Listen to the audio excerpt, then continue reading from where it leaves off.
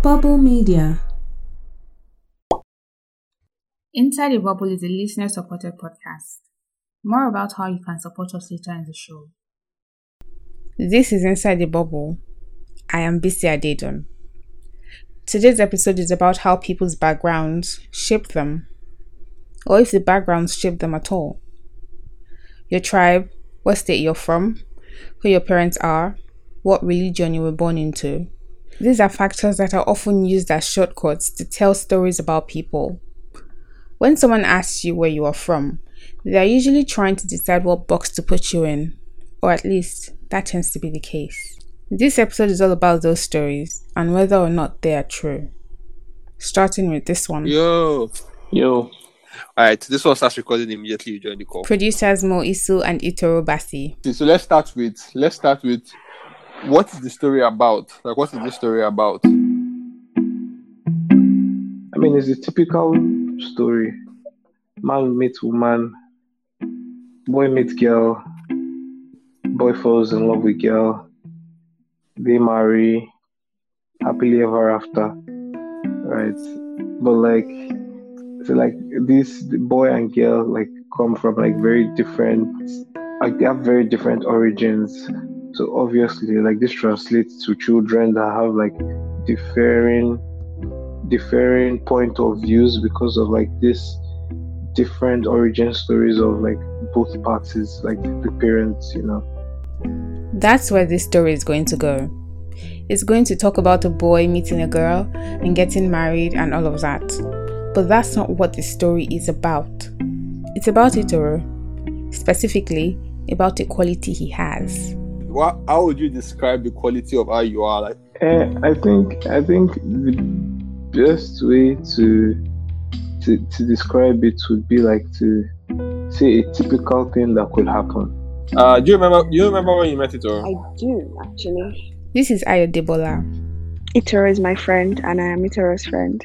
We reached out to her to tell us about how she met Itoro, to help us paint a picture of him. And I think the first time I met Itoro, he actually carried me and hugged me. He hugged me and carried me. He's kind of huge, and I was kind of small. So he lifted me off the ground. And I was like, yeah, my YouTube girl, the girl with the pepper in the eyes and everything. And I'm like, I love him. And I'm just there I was just there blushing because I'm like, who is this person that likes me like this now? I don't understand why you do, So yeah, that's basically the first time I met him. But it was really friendly, from the beginning. We didn't even have downtime or anything like that. It was all love from the beginning. And this is the thing we're trying to get at. Itoro has a distinctive character. He describes it as empathy, but it's a little more than that. Itoro radiates a particular type of loving disposition, one that his friends can testify to. Oh yes! Itoro makes you feel comfortable. The idea for this story was to investigate why Itoro was this way, and that's where the lover boy and the girl come into the story. His parents. This story was supposed to be an origin story, and it feels like a love story. This story was supposed to be an origin story. That's the intention in the way you tell it, in the way the story is told. The intention is for the story to be an origin story. Yeah, but at the end of the day, you end up sounding like a love story because that's kind of what it is, isn't it? Yeah, in many ways. It's an origin story that is the love story. Fair enough. This is the story we are starting with, an origin story about love. In today's episode about backgrounds, an episode we have titled, Where Are You From? I am Bisi Adedon, and you are listening to Inside the Bubble, the crowdsourced podcast about social bubbles. Every episode, we feature stories from different people about their experiences around a unifying concept. We do this to show how different or similar life outside our bubble is. Act 1. An origin story about love. So this story is about our associate producer, Itoro, and how he attributes the type of person he is now to the way his parents raised him. The kind of person Itoro is now is the kind of person a friend would describe as being special. He's really special, and that has really played out. This is Miriam, another friend that we reached out And to. I think he's been exposed to a very healthy environment growing up, being that Itoro's parents, they're kind of my role models in terms of marriage, in terms of how they interact with their children, what they teach them, how they allow them see life, And I think that's something Itoro had picked from the intention the parents made to have a very brilliant family, and that has kind of really spread out into his livelihood. Itoro is half Ibibio and half Yoruba. His mom is Yoruba. Itoro says that growing up with parents from two different tribes created a nurturing environment for him and his siblings. A melting pot of cultural exchange, if you will. Okay, let me give this quick example. So like my mom is Yoruba, right? Yeah. And then every time we go and hang out with or we go and visit my mom's parents, or even my mom's siblings, if like when you want to greet them, the typical way of greeting them is to prostrate, right? So Yeah. you prostrate, right? But like when I go to see my dad's people, my dad is Ibibio. They're not about all of that. Then they just hug, right? So like from an outsider point of view, like seeing someone prostrate just sounds weird. But for me, it's just a different reality, which is it's not even a bad thing. It's just a thing. This would be a good point to talk about how Itoro's parents met. So my mom was friends with my dad's sisters. They went to school together. They were roommates, I think. Yeah, they were roommates at some point, and that's how they met, and they became really good friends. My mom became friends with all my dad's sisters. And at some point, Itoro's dad, through that friendship, took an interest in his mom. Whenever his sisters went to see their friend, he would go along. My aunts used to go and visit my mom, and then my dad used to go with them. And then at some point, my mom says that he started coming on his own. So it was that, like, he just used to come and then see her. Obviously, he was interested in her. And then at some point in all of this, my mom was like, okay, wait, calm down. What is it you want? Like, why are you coming? What do you want? And my dad, he didn't understand. And she said, you know what, go back and think about what it is you want, and then come back and let's talk. Well, he thought about it, and 7 months later, they were married.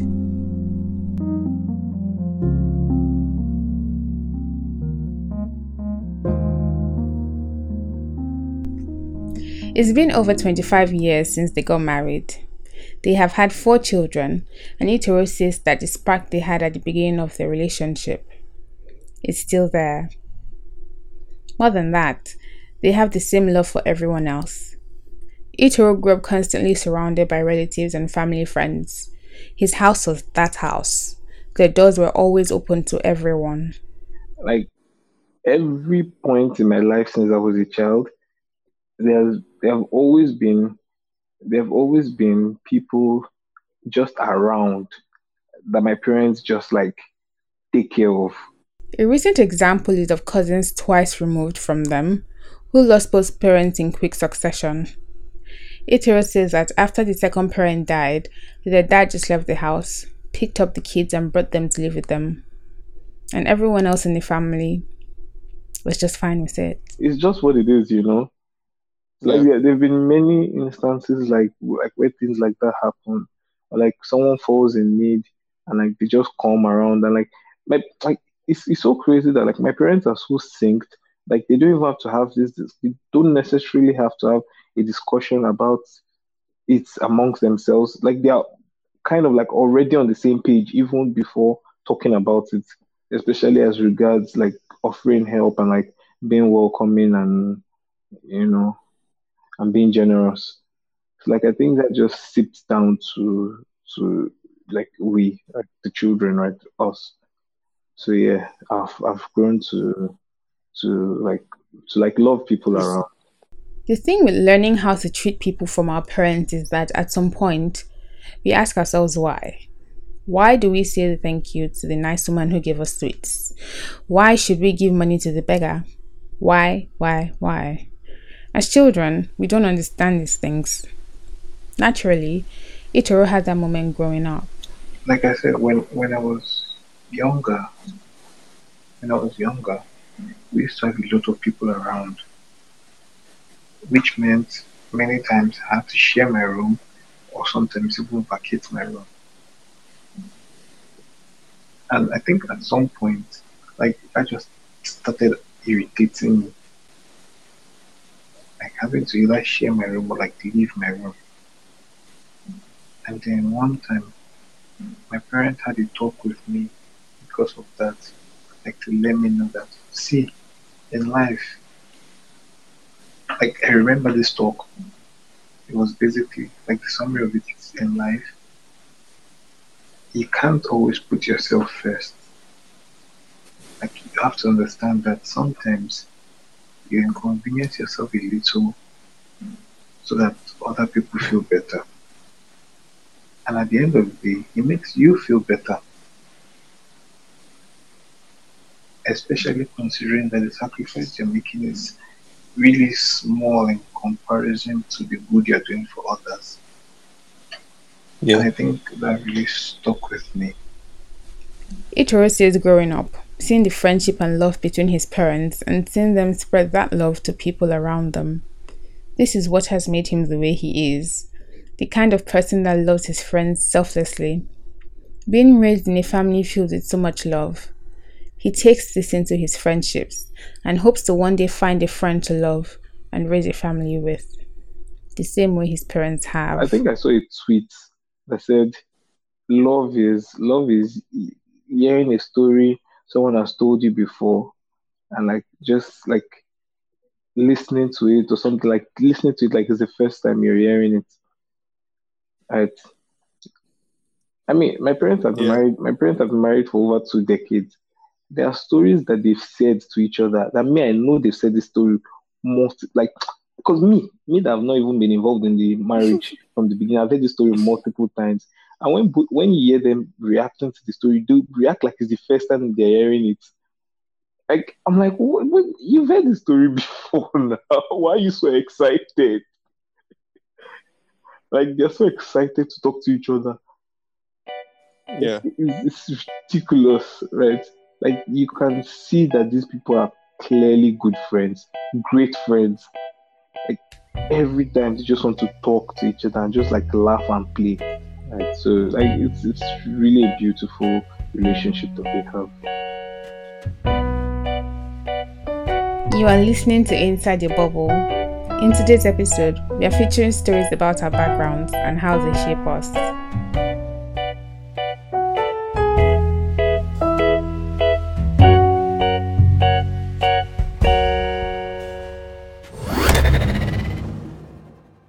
Like what you've heard so far? Why not share with a friend or tweet at us at the Pod of Bubbles? Our second story is about an intersection that you don't see that often in Nigeria. It's about Aisha Obi, an Igbo Muslim. Act 2. It's not a big deal. People keep saying it's a big deal. It's really not. It's not a big deal. It is not a big deal. Ugh. Here's Moisu with the rest of that story. The idea of being Igbo and Muslim is just so odd to many people here. Yeah, being Nigeria. It's just one of those things. So there are three major tribes in Nigeria: Igbo, Yoruba, and Hausa. And although it is never like explicitly taught, the tribes have also arranged themselves into the two major religions. The Hausas are mostly Muslim, the Igbos are mostly Christian, and the Yorubas are a blend of the two. When people meet someone like Aisha who doesn't fit into this role, they struggle to make sense of it. Muslim. Like I can understand it, but like I don't. Maybe I feel sometimes like I'm being poked at when people start to say, "Oh, so tell me," and I'm like, I don't know you. I just met you 2 minutes ago.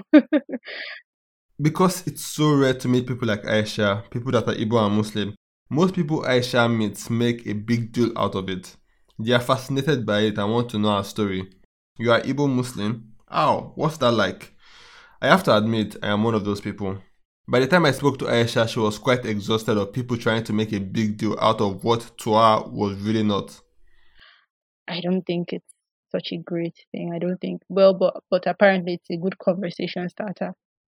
it makes people think I'm more interesting. I don't I don't particularly think that I don't particularly think it makes me more. I think deep down when you get to know me, I'm pretty regular. I don't think it's anything fascinating. In my interview with Aisha, I wanted to answer these questions: the how and the what's that like. To answer what's that like, it's not fun. Aisha is tired of having these conversations. It's a great conversation starter, yes, but it's never the conversation she actually wants to have. I remember someone almost tried to do that to me like one day. I think it was during service that she was like, the most unique thing about you is that you're Igbo and Muslim. I'm like, that's not there, trust me. I'm awesome. There are other great things about me. Those two things are not one. I'm telling you. And she was like, oh really? I'm like, yeah. What does like? It's just like for example, she was Yoruba and Catholic. Growing up, I didn't meet a lot of Yoruba Catholic people. I felt like people were more likely to go to like Pentecostal churches or Sele. Like that was my whole thing. If I wanted to like put you in that box that I grew up with, I would have been like, oh, quite rare to meet Arab. And but the truth is, it's not that rare. And even if it's rare, so what? Like, should I be the one to tell you, oh, you're actually supposed to go to a Sele church, or you're not supposed to? Yeah. The most unique thing about you is that you're Yoruba and Catholic. Oh, exactly. I should have told her that, and then it was just, I felt like it was a weird conversation, so I quickly shut it down. I'm like, no, that's not the most unique thing about me, trust me. There are three main ways people react to meeting her. There's the group of people who find nothing unique about it. They've met other Igbo Muslims. This isn't new. This group is very small, but running into them is always a pleasure for Aisha because to them, it's also not a big deal. Sometimes I've had people who had they didn't flinch, and they're like, oh yeah, I know a guy who's from Imo and he's from Owerri and his name is Ahmed Dinajad or something, and I'm like, thank you. Like there was literally there was a moment like that when I was doing my internship, and the guy was an Igbo guy, and he was like, yeah, and like he's not surprised at all that he knows a bunch of Igbo Muslims, and I was like, oh my god, I'm so grateful. Then the second group of people, the group of people that want there to be a bigger explanation for it, the fascinated and the curious, the tell me what's that like, explain your story, the you don't look like. People say I don't look Igbo, whatever that means. I don't look Igbo, so I've accepted it. I look, and you say when I say I'm Ebira, it makes more sense to them. The final group just can't accept that she exists, so they make up their own stories to explain her existence, and they force it onto her, like, this is what you are to me. There was this lecturer she met once who thought she was Muslim for political reasons. He was like, oh, you're Igbo and you're a Muslim. I was like, yes. He said, oh, where do you live? I said, I live in Abuja. And he was like, oh, I get why you'll be a Muslim. Like, that was literally what he said. And I'm like, why? But then I got what he meant, because he just said it very casually and just kept doing what I'm like, oh, you get why I would be a Muslim. And I really can't remember the other thing he said that made me really know that was what he meant. Like I was doing it for, oh no, okay, he asked, what does your dad do? And I said, he's a journalist. And he was like, oh, yeah, I get why you'd be a Muslim. And I was like, well, that's just stupid. Yeah, but I just let it go because. As if being Muslim makes it easier to be a journalist. Anyways, that's all for what's that like. The owl. The owl is pretty easy. She inherited her tribe from her father. She didn't have much of a say in that. As Aisha put it, the patriarchy is still winning, so I'm from Imo State. The Muslim part is a little trickier. Long story short is that she was raised Catholic but eventually became Muslim. It's not a conversation she wanted to have. Please, can we skip that? And it's not what the story is about. I and Aisha talked for a little over an hour, which was pretty different for her. This conversation about tribe and religion is one she tries to shut down as quickly as possible. But I wanted to get to the bottom of the interaction she has and why her position was so important to her. In a way, I think we did. For Aisha, being Muslim and being Igbo are two separate pieces of her identity. She isn't an Igbo Muslim. She's Igbo and she's Muslim. The two independently, not the combination of the two. Why is it so difficult for people to understand? Is the question she always asks herself, and I think I can answer that too. Aisha's mom is Ebira, and in Ebira, the name Hafsa is Abisetu, which is essentially a remixed version of the name. That happens a lot in Nigerian tribes. My name, Isu, ISU, is from the Arabic word Yusuf. My tribe took the name and turned it on its head. They did the same thing with the name Jemilat and made it Jemiletu. Other tribes do it too. The Yorubas have Suliya, from Zulaika, Silifat, from Zulfa, Buraimo, from Ibrahim, Asumo. from Ismail. Honestly, the list is long. It feels like when culture and religion stay together for long enough, they start to dilute into each other. Take the Hausa culture for instance. Many of what people think is Hausa culture is really Islamic culture.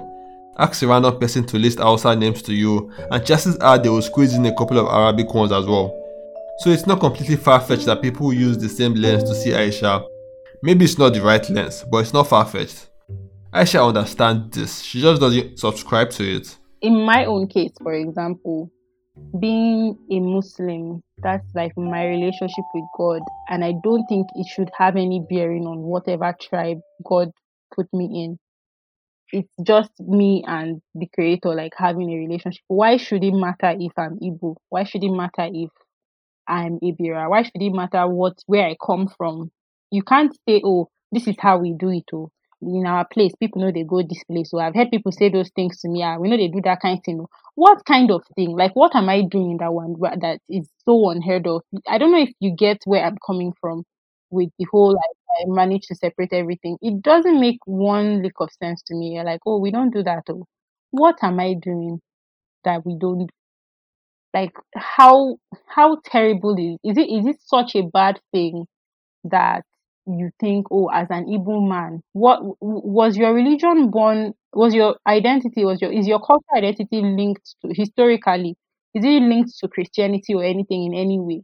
If we are going all like back to the beginning, then we might all as well start to worship like idols or the sun or the moon or the stars. I don't know if you understand what I'm saying. Like those are the things that actually are linked to our cultural identity. But somehow, religion like Christianity, Islam found their way to us. So why are we latching onto it so badly? Like when in the beginning, when God created Igbo people, He also created Christianity and said, the two of you should.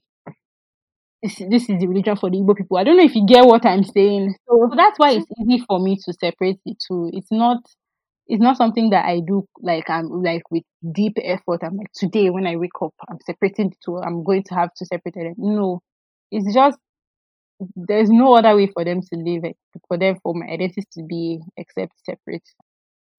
There's a game people play when they meet in a group for the first time. 2 truths and 1 lie. The idea is to say 2 facts and 1 lie about yourself, and the other people in the group try to guess which is the lie. Here's what Aisha told me when I asked her to tell me 2 truths and 1 lie. I used to be on a children's show when I lived in Lagos on like a TV show. I was once hospitalized for about a month, and the third statement is I'm 5 years older than my younger brother. I'm not going to reveal which is the lie. I just thought it was worth noting that Aisha didn't bring up her intersectionality at all. If that was truly one of the more unique or interesting things about her, it would probably have come up.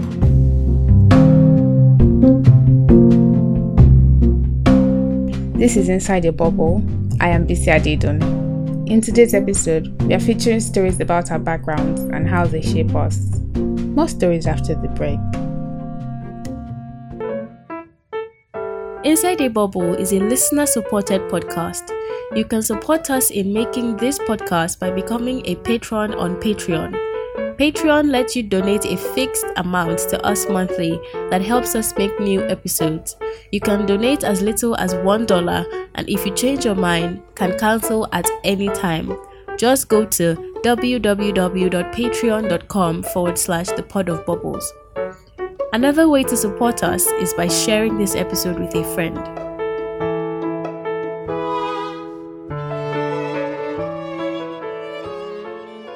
Rounding up today's episode with the story of someone whose career choice doesn't feel like it was ever really a choice. Act 3. Whose choice was it? This story is reported by producer Itoro Basi. My name is Olumide. I'm a final year medical student. Olumide and I were classmates, both in science class in secondary school. In SS3, when it came time to choose a university course, I chose engineering and he chose medicine. More than 6 years later, Olumide is nearing a point in his career where he needs to make another choice. He needs to choose what part of medicine to specialize in. When I asked him what he was leaning towards, I'm still undecided. Are you leaning towards anyone right now? Nope. Because I want to leave medicine. But my parents want this degree. The degree is more like for them than it is for me. I was really interested in finding out how he got to this point. The point where he was considering leaving medicine. To get the answer, we had to go back in time to the first time he ever toyed with the idea of becoming a doctor. 2010-ish? Yeah, 2010. I just had surgery. The earliest recollection was after I finished having surgery. I think maybe it was still the anesthesia that was still on me. Because there is nobody that will be lucid and will just willingly say he wants to study medicine. Tell your children if they want to study it is the wrong decision. As a child, Olumide had been involved in a fire accident that landed him in the emergency room. On his road to recovery, he had to undergo multiple surgeries. I remember it was after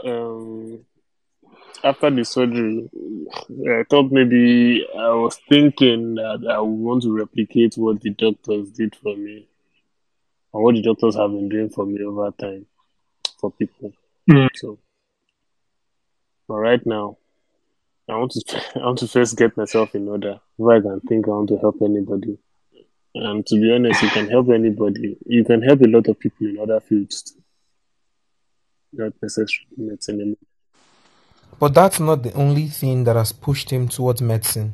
Now, so if you ask my parents, if my parents ask me what specialty I want to go into, tell them I have no idea.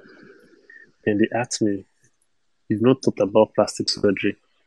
I'm like, I don't even like. So they still talk to me about saying, "Yeah, sure, you don't want to do plastic surgery and all that."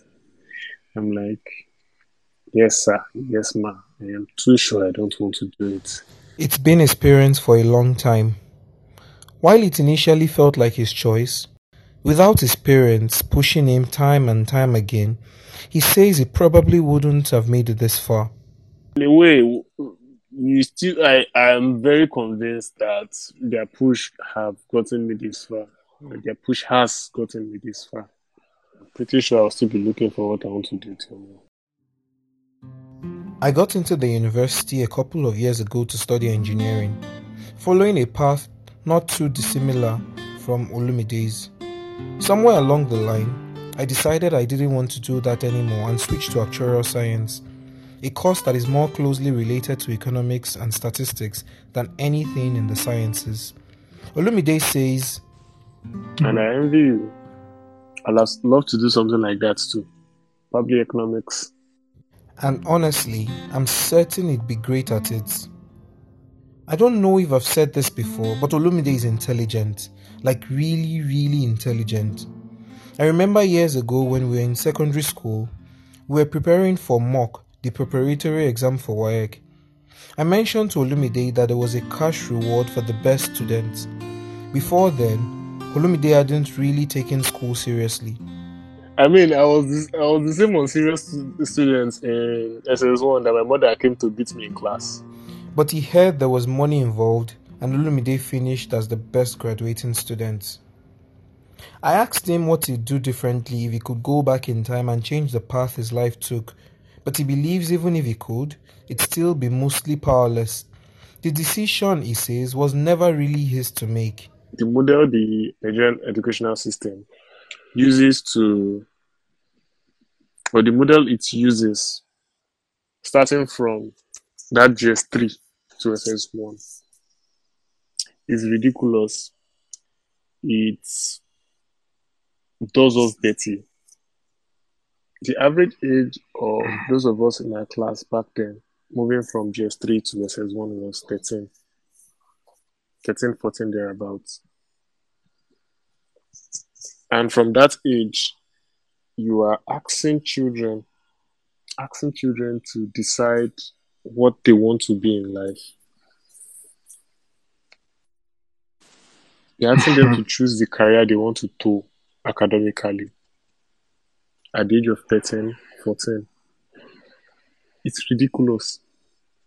Most of us are not making those decisions on our own. The parents are making it for them. But if there was anything he feels he could have done differently, Okay, maybe I would have chosen a different subject or combination. In WAEC, swap out Agric because I'm not doing anything with it. Put something like maybe literature. Just put things that you like. many of us have been let down paths by forces seemingly beyond our control. Our parents, big institutions, or even the society at large. Oftentimes, like Olumide, we find ways to attach meaning to these choices, convincing ourselves that they're originally ours. And maybe having this guidance isn't necessarily a bad thing. But imagine a life with full autonomy, where everything we do is a conscious, deliberate choice, unaffected by societal or economic pressures. What would that life look like? For me, I'd be a teacher, a therapist, and even a writer, more specifically a poet. Imparting people's lives through language and education has always had a special place in my heart. What about you?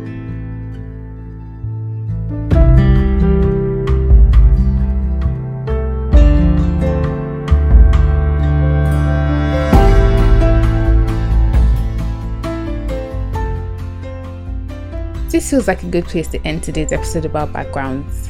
It does feel like the person we become is influenced by these little details about ourselves that we don't get to choose. I think a revealing piece from today's episode is that while our background does influence our identities, it's not always in the way you might expect.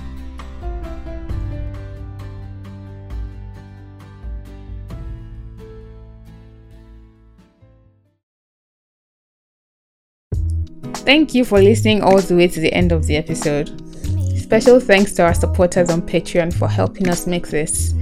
For more stories that didn't make it into the episode, check out our Patreon. This episode was hosted by me, Bisi Adedun. It was produced by Mo Isu and Itoro Basi with assistant production from Sandra Ugo. The music at the beginning and end of this episode are by Donna Loves Music and Joey Pecoraro. Additional music by Blue Dot Sessions. Follow us on Instagram and Twitter at The Pod of Bubbles. Subscribe to Inside the Bubble wherever you get your podcasts. Next week, stories about heartbreak. I asked if you think you're equipped for another heartbreak. I'm not, God forbid though. No, I don't know. I don't know. It's not easy. I don't like the feeling. I hated it. It was like the worst. I don't want to do it again. Till then, this podcast was recorded inside a bubble.